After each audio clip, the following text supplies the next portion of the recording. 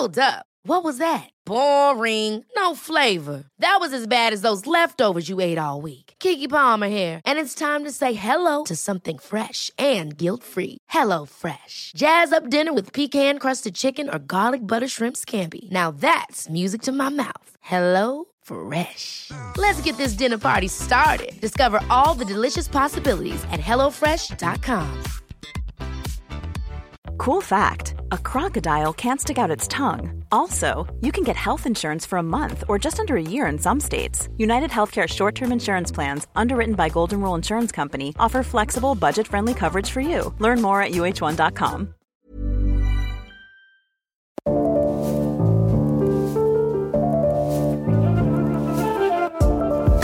Welcome to History Becomes Her, a Mashable podcast about women making history right now and the women who paved the way for them.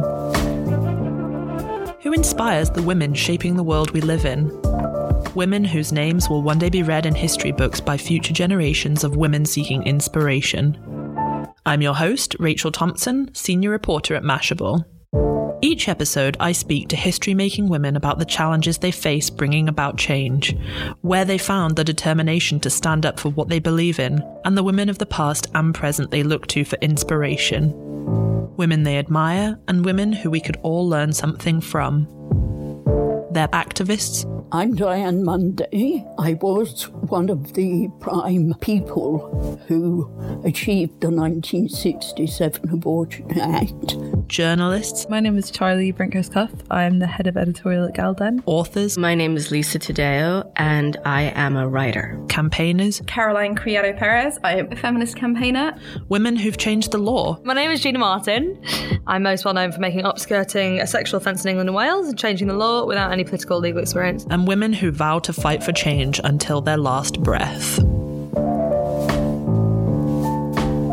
Before we start, there is discussion of rape and sexual assault in this episode. My first guests are women who changed the world with a single story. In 2017, two reporters at the New York Times broke the Harvey Weinstein investigation, which helped spark a global movement. These reporters are Megan Twohey, investigative reporter with the New York Times, co-author of She Said. Jodi Kantor, investigative reporter at the New York Times, co-author of She Said. On the 5th of October 2017, they hit publish on the meticulously reported story with little idea of the impact it would go on to have. Just days before, Twohey and Kantor had worked till midnight on the story, shared a taxi home, and turned to each other. Is anybody going to care? They asked themselves. The answer to that question, it turns out, was an unequivocal and resounding yes. Their inboxes were flooded with emails with more allegations of Weinstein's sexual misconduct. Within days, the #MeToo hashtag, a movement started a decade earlier by civil rights activist Tarana Burke, went viral. Social media feeds were inundated with experiences of sexual assault and harassment. This was a moment in history that became a movement that 2 years on is still dominating conversations. So this is a podcast about women who are making history now, but it also reflects on the women of the past who paved the way and the women who inspired them. I consider you both women who've helped change the world. Who are the women who inspire you? And is there a particular activist or journalist from history, even from the present day, who's had an effect on your life? Our book, She Said, is a kind of invitation into the Harvey Weinstein investigation because people think they know this story. And there was a lot of drama that played out on the pages of newspapers when we broke it. However, there is so much drama behind the story. And, we're trying to take you along the journey because the events of Me Too have come to mean so much to so many people, to take you into those first hushed conversations with actresses, into the final confrontations with Weinstein in our offices at the New York Times. And I think one thing people will discover is that even though there's this sort of perception that two women broke the Harvey Weinstein story, it was really three women. Rebecca Corbett is our editor at the New York Times. She's in charge of the investigations department. She's sort of been a silent hero of newspaper journalism in the United States for decades. And it's been a pleasure to kind of pull the curtain back on just what a tremendous woman and tremendous editor she is, whether it was pushing us to go beyond to make sure that every step of the way in our investigation that we were were kind of going beyond trying to find evidence of, the alleged predation of Harvey Weinstein, considering the larger questions of the sort of systemic failures and the other types of kind of machinery that was in place to allow somebody like Harvey Weinstein to get away with his decades of alleged predation, to basically working through the night on deadline as we were preparing to publish. There's a scene in which Rebecca Corbett works through the night, taking only a 45-minute nap at her desk to make sure that every single word in our story was absolutely right. And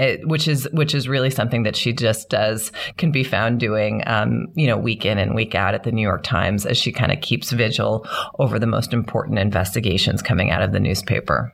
I think there are people in the media whose, names appear in boldface or who appear on TV a lot, but they don't necessarily move the culture. Rebecca Corbett is almost completely unknown until the Weinstein story. I don't think her name even surfaced much in Google search results, but over and over again behind the scenes at newspapers, by championing and driving these key stories, and by showing a particular kind of ambition, not ambition for herself, but journalistic ambition, she has had more impact than almost any woman in journalism I can think of. Jodie, in the early stages of the investigation, you spoke to former employees of Harvey Weinstein who told you his behavior was an open secret in Hollywood and that no one would care even if you did get the story. Was there an attitude, do you think, that this was a man of such immense power that people would just look the other way and that nothing could possibly change in the culture? Yes, and also that this behavior was completely accepted.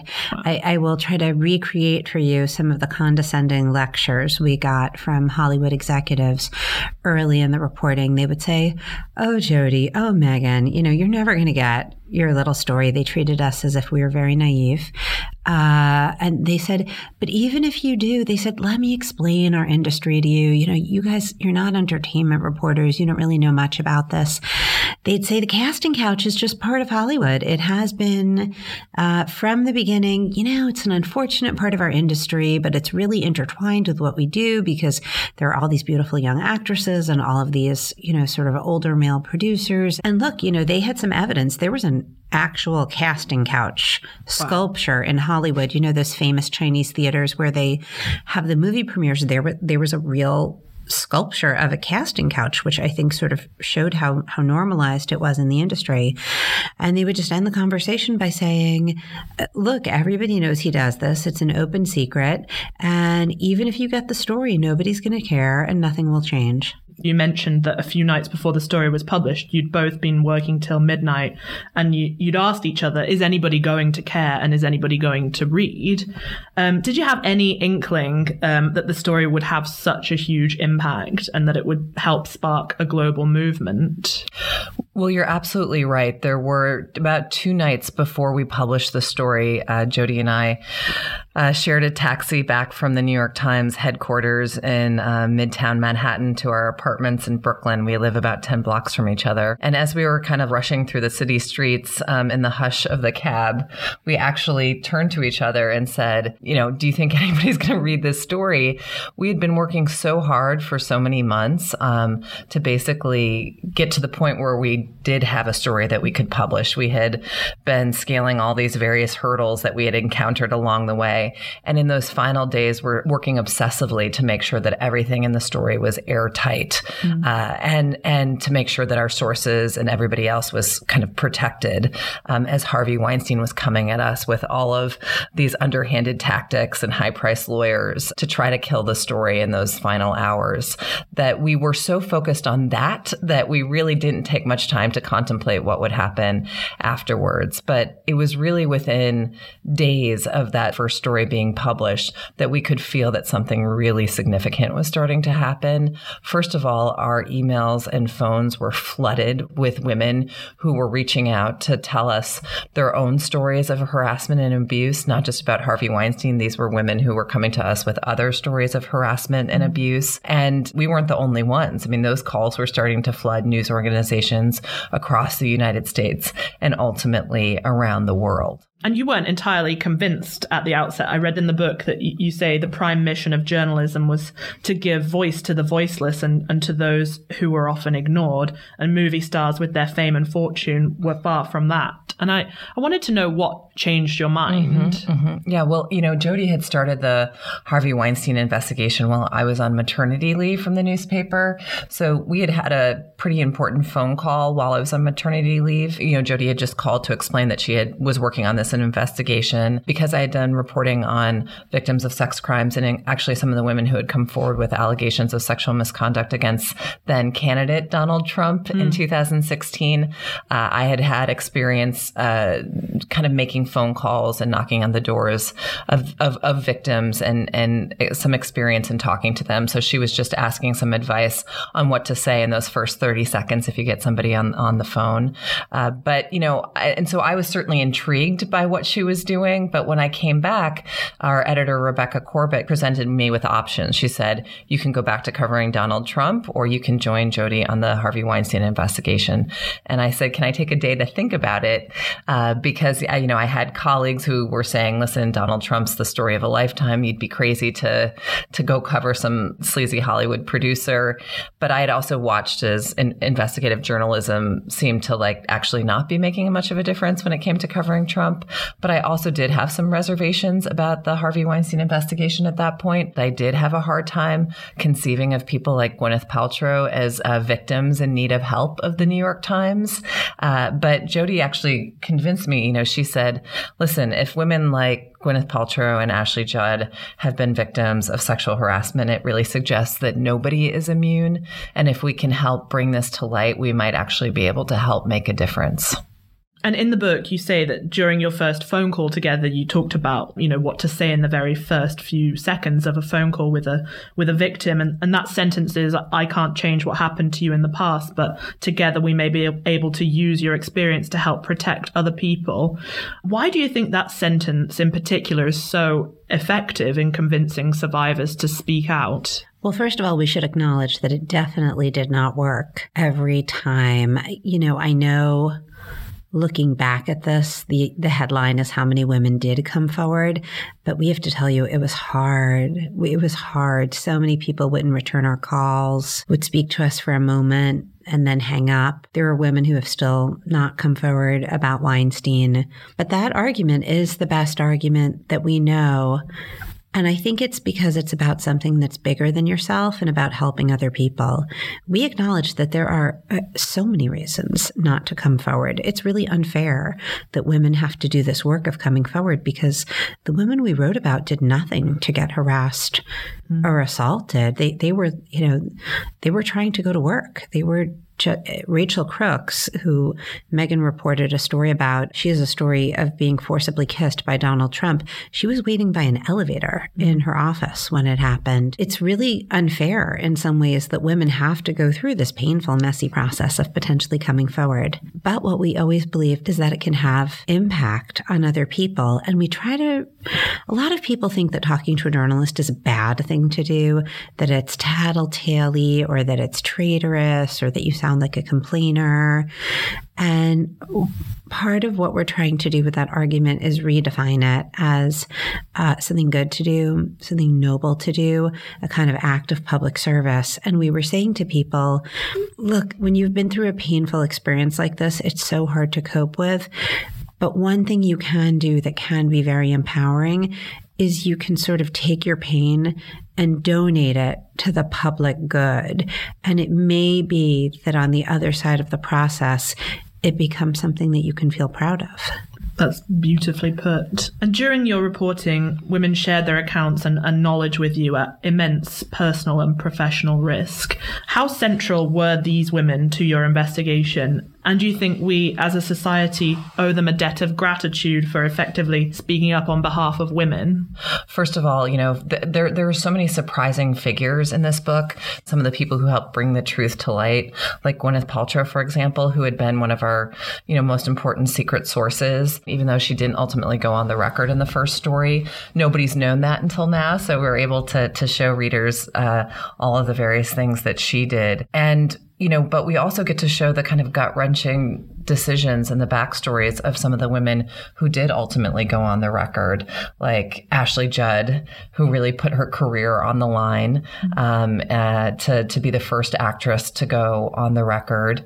People are very familiar with the movies that she's been in over the years, but we'll learn that she actually, even prior to the Harvey Weinstein investigation, had cultivated a real interest and commitment to gender inequality that played into this factor. And ultimately, hers was somewhat of a serene decision. But there also are, there were sort of two categories of alleged victims, the actresses, and then also young women who had gone to work for Harvey Weinstein at his companies, sometimes their first jobs, oftentimes their first jobs out of college, with all of these ambitions to work behind the scenes in the entertainment industry, only to see Harvey Weinstein sort of prey on those ambitions with his predatory behavior. And so there were actually, in some of the women that spoke to us, and in fact, the very first woman to go on the record is Laura Madden, who lives in Wales. She was somebody who is a mother, at the time was a stay-at-home mother, who was actually going through a really rocky time. She was in the process of separating from her husband. She had suffered breast cancer, and yet she went where no other woman, was prepared to go in the course of the investigation, in terms of deciding to go on the record. She has teenage daughters, and she gathered them and for the very first time told them about her experience with Weinstein, and that she was preparing, that she'd been working with the New York Times on this story. And as she tells it, it was actually an extremely motivating experience, that these teenage daughters of hers actually started opening up about their own experiences and the experiences of their friends, and were extremely proud of her, and felt like that this was something that was really important for her. And so, right before we were within days of publishing our first story, she sent us an email in which she basically said, I feel compelled to speak out, and I don't want my daughters to be living in a world of this type of bullying behavior. I'm prepared to go on the record for your story. That's incredible. I read that she was due to have a surgery, post-cancer surgery, and the date of that surgery was basically going to collide with your publication date as well. It was a terrible situation. Laura, for a while, before Ashley Judd went on the record, was really our one woman on the record. And we had other forms of on the record evidence. So it was a very strong story built of, documents and the legal and financial trail and company memos and whatnot. But in terms of interviews, getting victims to give on the record interviews was really, really hard. So Laura was alone, and she was wavering a little bit. She was nervous, understandably so. And then we realized with horror that she had this kind of looming surgery coming up on the calendar. She had had breast cancer already, and she needed a second mastectomy, and she needed reconstructive surgery.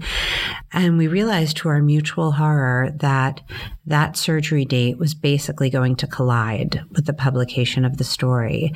And Megan and I felt terrible. We thought, how can we ask her to do this? This is too much. Asking her to be the lone woman on the record to begin with is such a heavy request. And then as she's going under the knife for this really serious, very personal surgery, we felt terrible, but we couldn't afford to lose her because we really didn't have anybody else at that time. And so in the intervening time, Ashley Judd did go on the record. But as Megan just said, Laura stayed true. She had that conversation with her daughters. It was very motivating for her. And, one thing we did in this book is we included a lot of the original texts and emails and documents and exchanges and transcripts, because we want you to see this material for yourself. We want you to feel like you were there. And so I would urge everybody to go back and read that note that Laura composed that actually landed in our inboxes just a few hours before the story was published. I think it says something like, I've been through life-changing health issues. I know that time is precious and confronting bullies is important. I'm happy to go on record. One of the crucial pieces of evidence was a memo written by Lauren O'Connor, who previously worked for Weinstein's Miramax film production company. In that memo, which she sent to HR, she wrote, "I am a 28-year-old woman trying to make a living and a career. Harvey Weinstein is a 64-year-old world-famous man, and this is his company. The balance of power is me, 0, Harvey Weinstein, 10.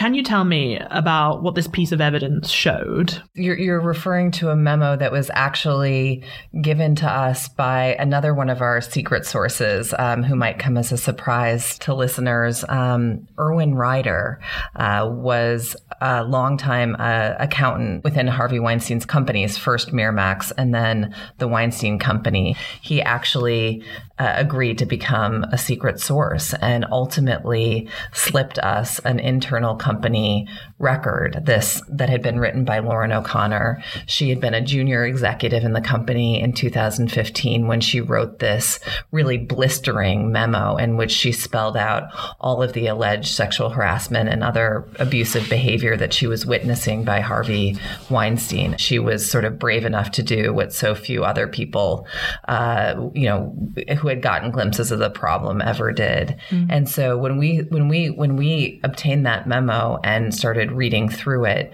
it was extremely significant. This was somebody, at that point we had been documenting decades of alleged predation, and here was somebody basically describing it from the inside of the company as recently as 2015.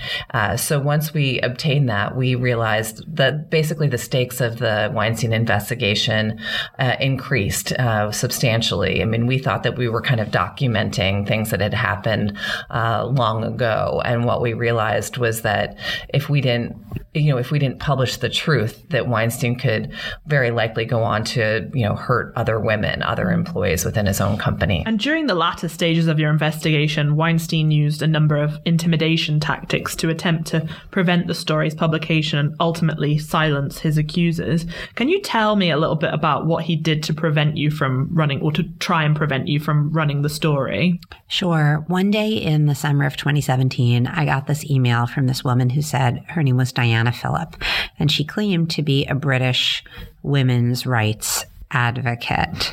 She wanted to meet with me to get me to participate in some conference. She seemed to be offering to pay money, and I just didn't have time to meet with her. I mean, Megan and I were working on the Harvey Weinstein investigation, and we had very young children at home. We still do. And, we kind of had this attitude of like, we've got to get the story and then we've got to get home to the kids. So I blew her off. Little did I know that she was actually an agent of Black Cube. Black Cube is an Israeli intelligence agency. It consists of sort of ex-government spies, and they now work for hire for businesses. And what they were trying to do was dupe and manipulate us and our sources on Weinstein's behalf. There was actually a bounty out on our story, which we didn't know at the time. They had signed a contract that said that if they could stop the publication of our story, Weinstein would pay them $300,000.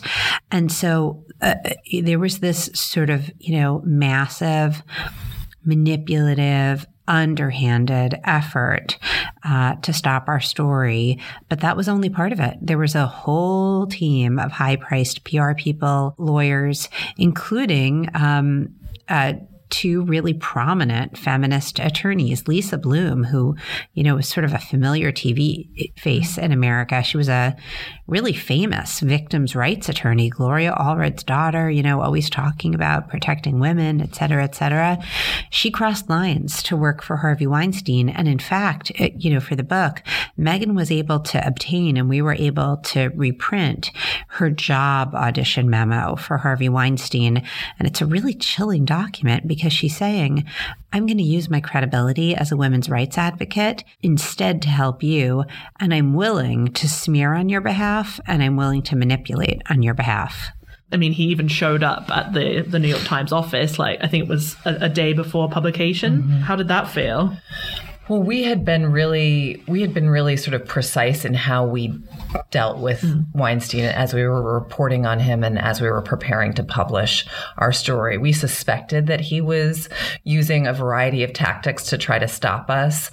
We didn't at the time realize that he had employed these former Israeli private intelligence officials to seek to manipulate us and our sources. But we knew that he was capable of and likely to be employing a variety of kind of underhanded tactics. So we had, in the course of our investigation, refused to talk to him off the record, and at the end had basically provided him with 48 hours to respond to our findings. We went to him 2 days before we were preparing to publish and said, this is everything that we're intending to write, and this is what you do.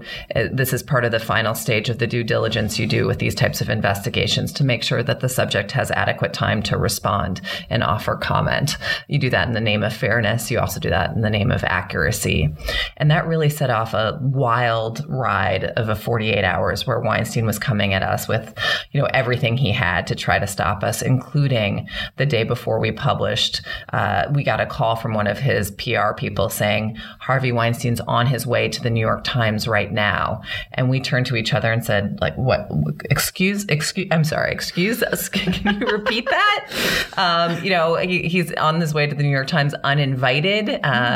And sure, are we going to let him in? And sort of sure enough, he barged into the New York Times with some of these high-priced lawyers by his side.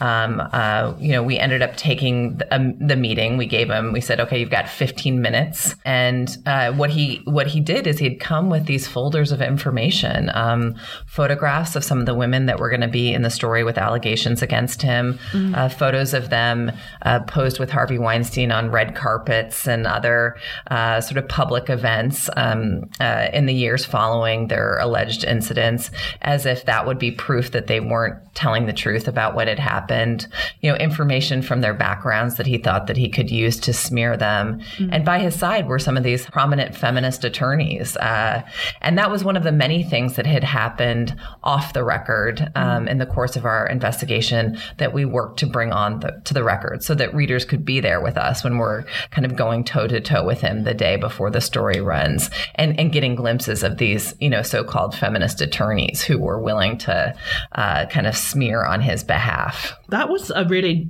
just as an aside, I found that utterly jaw-dropping when I think I listened to a New York Times podcast where you, it was an interview with you both, and Gloria Allred has such a reputation, such a legacy of protecting women's rights, and that just, it completely is at odds with it. There's a smart writer named Sarah Weinman who read our book and tweeted about it. And she said something that's really stayed with me, because sometimes other people see your work and your book in a way that doesn't even occur to you. And she said, this book is about the public face and the private face of women and what choices people made when they faced Weinstein's behavior or rumors of that behavior. And I think it defies some of the conventional wisdom, and scrambles some of our sort of stereotypes of how some of these people behave. Because, as Megan mentioned, Gwyneth Paltrow was a huge help to our investigation. And she, I don't think, is generally thought of as, sort of like an activist or, a sort of civil rights, champion type. She's thought much more as a, glamorous figure, beauty entrepreneur. There's been some controversy about the products she sells on her website. But she, in our investigation, she showed a tremendous amount of concern for other women.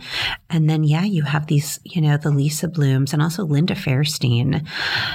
That name may not mean a lot here in London, but she was like, when Megan and I grew up, she was the pioneering sex crimes prosecutor who spoke up for women. That was her public image. And so the idea that she also crossed lines to work for Harvey Weinstein, it was really shocking. And also the deep throat of the Weinstein investigation was a man, an unassuming 50-something-year-old man named Erwin Ryder, who had been Harvey Weinstein's corporate accountant for 30 years. I thought, this is a middle-aged man who's a gruff loyalist. But in fact, he turned out to be deeply concerned about what was happening. He had gone through a period of inaction, and then he had tried to intervene in the behavior, and he had failed, which is why he wanted to help us. And just circling back to Gwyneth Paltrow as well, I mean, just on the topic of intimidation tactics, there's a section in the book where Weinstein had shown up at the home of Gwyneth Paltrow in the Hamptons and was essentially standing in her living room, and I think she was hiding in the upstairs bathroom. Do you think he was trying to send a kind of "I'm watching you" message to her and to you as well? Or? Yes. Harvey Weinstein was incredibly paranoid about whether Gwyneth Paltrow was speaking to us, and we have a better understanding now of why we think that is. But at the time, basically, he asked to be invited to a party she was throwing at her house. And then she came to us and said, what do I do?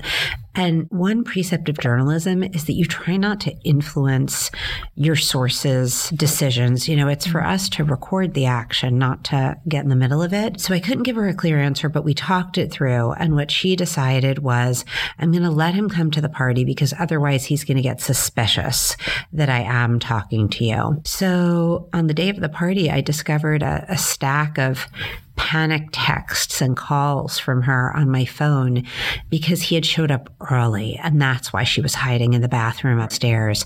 And her fear was that he was trying to corner her and confront her. Are you talking to the New York Times? Are you ever going to tell this story?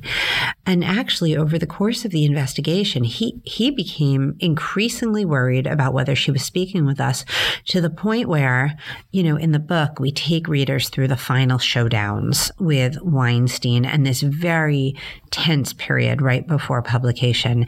And part of what was going on is that Weinstein kept trying to interrogate us about, are you talking to Gwyneth Paltrow? Is she in the story? Is she in the story? At that point, Gwyneth was still totally off the record. We hadn't said a word about her to Harvey.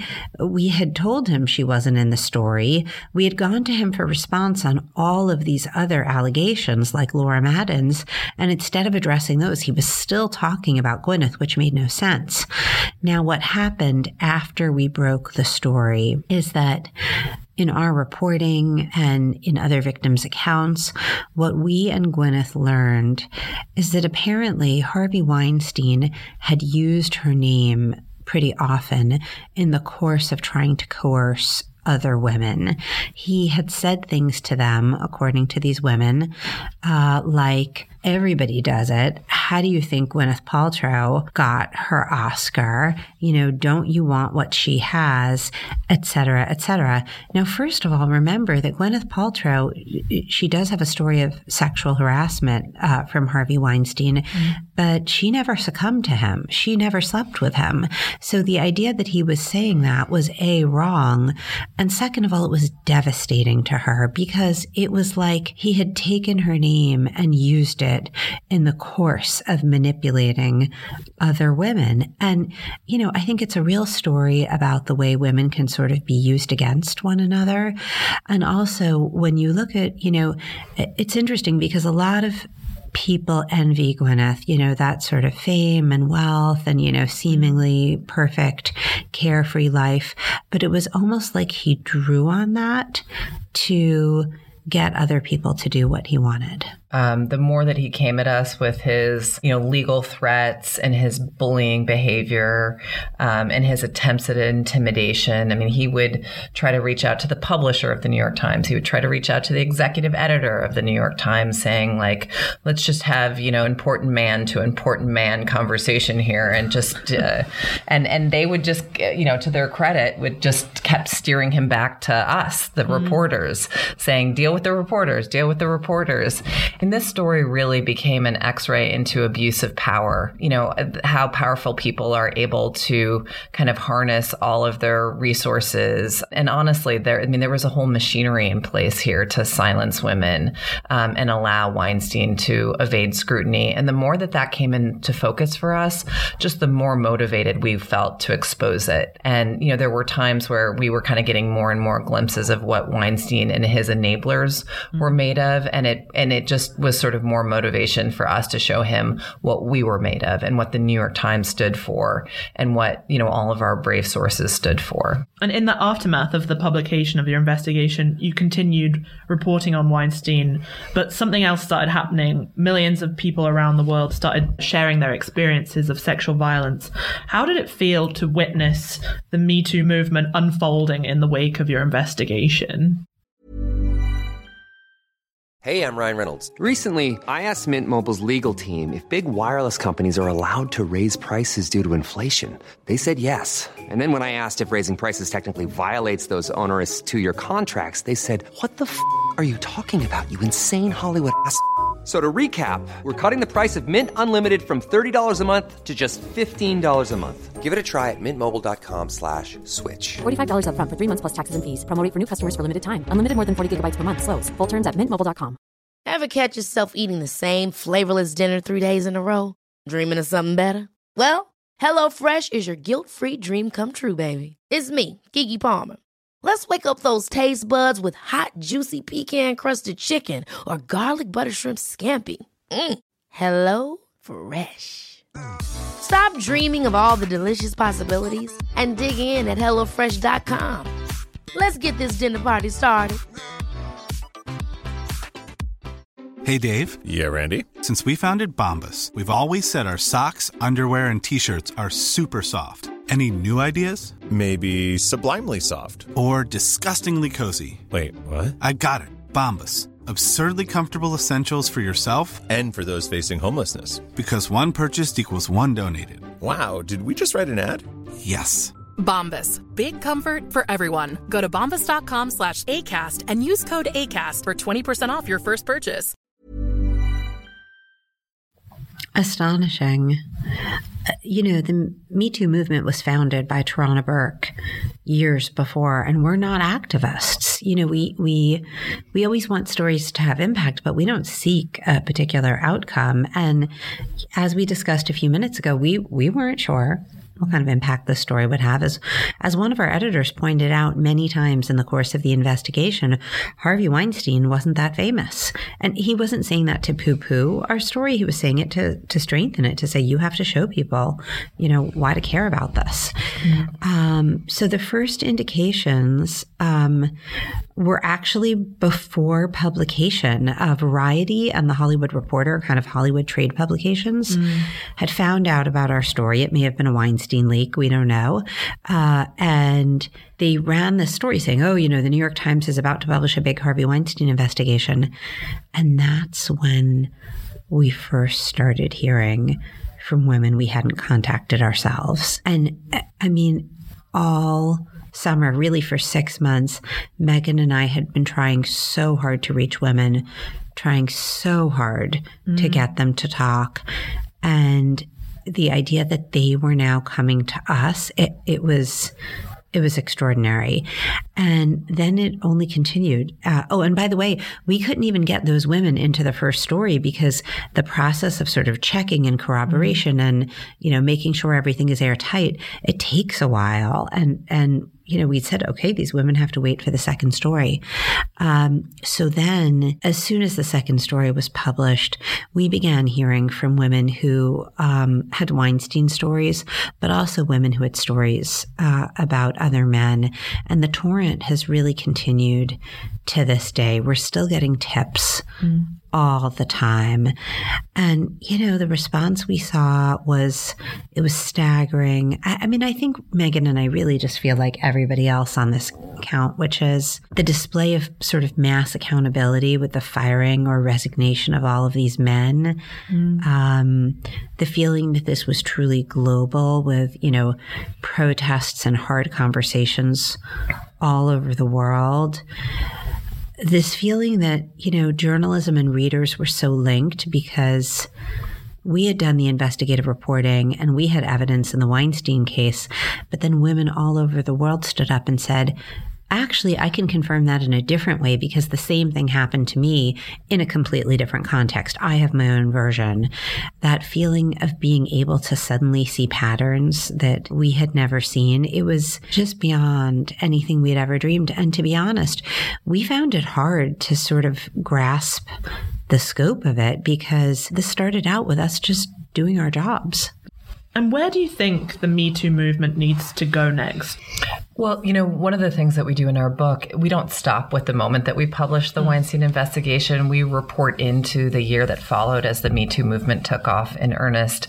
And honestly, as things got more kind of complicated and confusing, there was this unprecedented flood of victims coming forward and going public with their stories. But there was also, at least in the United States, a backlash that emerged of people, of sort of male grievance and people saying that the Me Too movement had gone too far. And we realized that actually we think it really comes down to kind of three pressing but unanswered questions. There is still not agreement on the scope of behaviors that are under scrutiny. Are we just talking about sort of the most severe allegations of rape and sexual harassment? Or are we talking about more nuanced interactions, uncomfortable interactions, like, the kind of uncomfortable hand on a back, sort of supervisor's hand on a back of a young female employee in the workplace, or, bra snapping in the hallways of high schools. And how far back are we going? Are we talking about allegations that date back to the 80s or before? And the second question is, what is the process for vetting these allegations? I mean, we walk readers through the very specific process that we have as investigative journalists for publishing these allegations, corroboration, other types of due diligence, making sure we seek comment from the person who's been accused, that type of due diligence. But, HR departments and more broadly, I think public opinion, there's not consensus on how to vet these types of allegations and determine what's actually happened. And then the third question is accountability. I mean, it's very easy for people to insist on accountability in these Me Too cases. It's another thing to assign it. And it becomes much more complicated when it comes time to assign accountability. Oftentimes these questions get scrambled. People are getting ousted from their positions of power before it's been determined exactly what happened in the first place. And so, we think that moving forward, society is going to have to kind of grapple with and hopefully reach consensus on these questions. That's not our job as journalists. We can't necessarily answer those questions. We can't, we don't lobby for, legal reforms. You'll never see us marching in the streets or playing an activist role in any way. I think as reporters, we really feel like our job is to help expose to continue to unearth the facts and the secrets that have remained hidden for so long, because, what's certain is that you can't solve a problem that you can't see. Thank you both so much. Thank you so much for having us. It's been a pleasure. If you liked this episode of History Becomes Her, please subscribe, rate, and review. If you have suggestions of history-making women we should feature on our podcast, or you simply want to get in touch, find us on Twitter at HBHpod, and you can find me on Twitter at RVT9. History Becomes Her is a Mashable podcast created by Rachel Thompson and Maria Demenzi. Our artwork is by Vicky Lita. Our music was produced by Christian Straker. Special thanks to Shannon Connellan and Nikolai Nikolov. And why not check out our sister podcast, Fiction Predictions? Thank you so much for listening.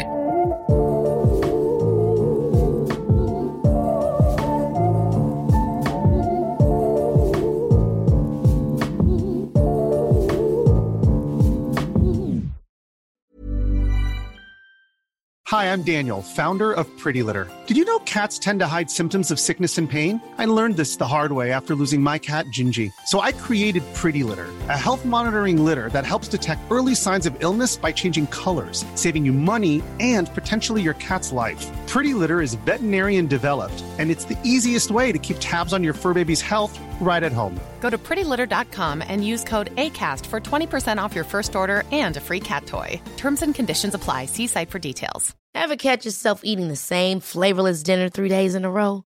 Dreaming of something better? Well, HelloFresh is your guilt-free dream come true, baby. It's me, Keke Palmer. Let's wake up those taste buds with hot, juicy pecan-crusted chicken or garlic butter shrimp scampi. HelloFresh. Stop dreaming of all the delicious possibilities and dig in at HelloFresh.com. Let's get this dinner party started.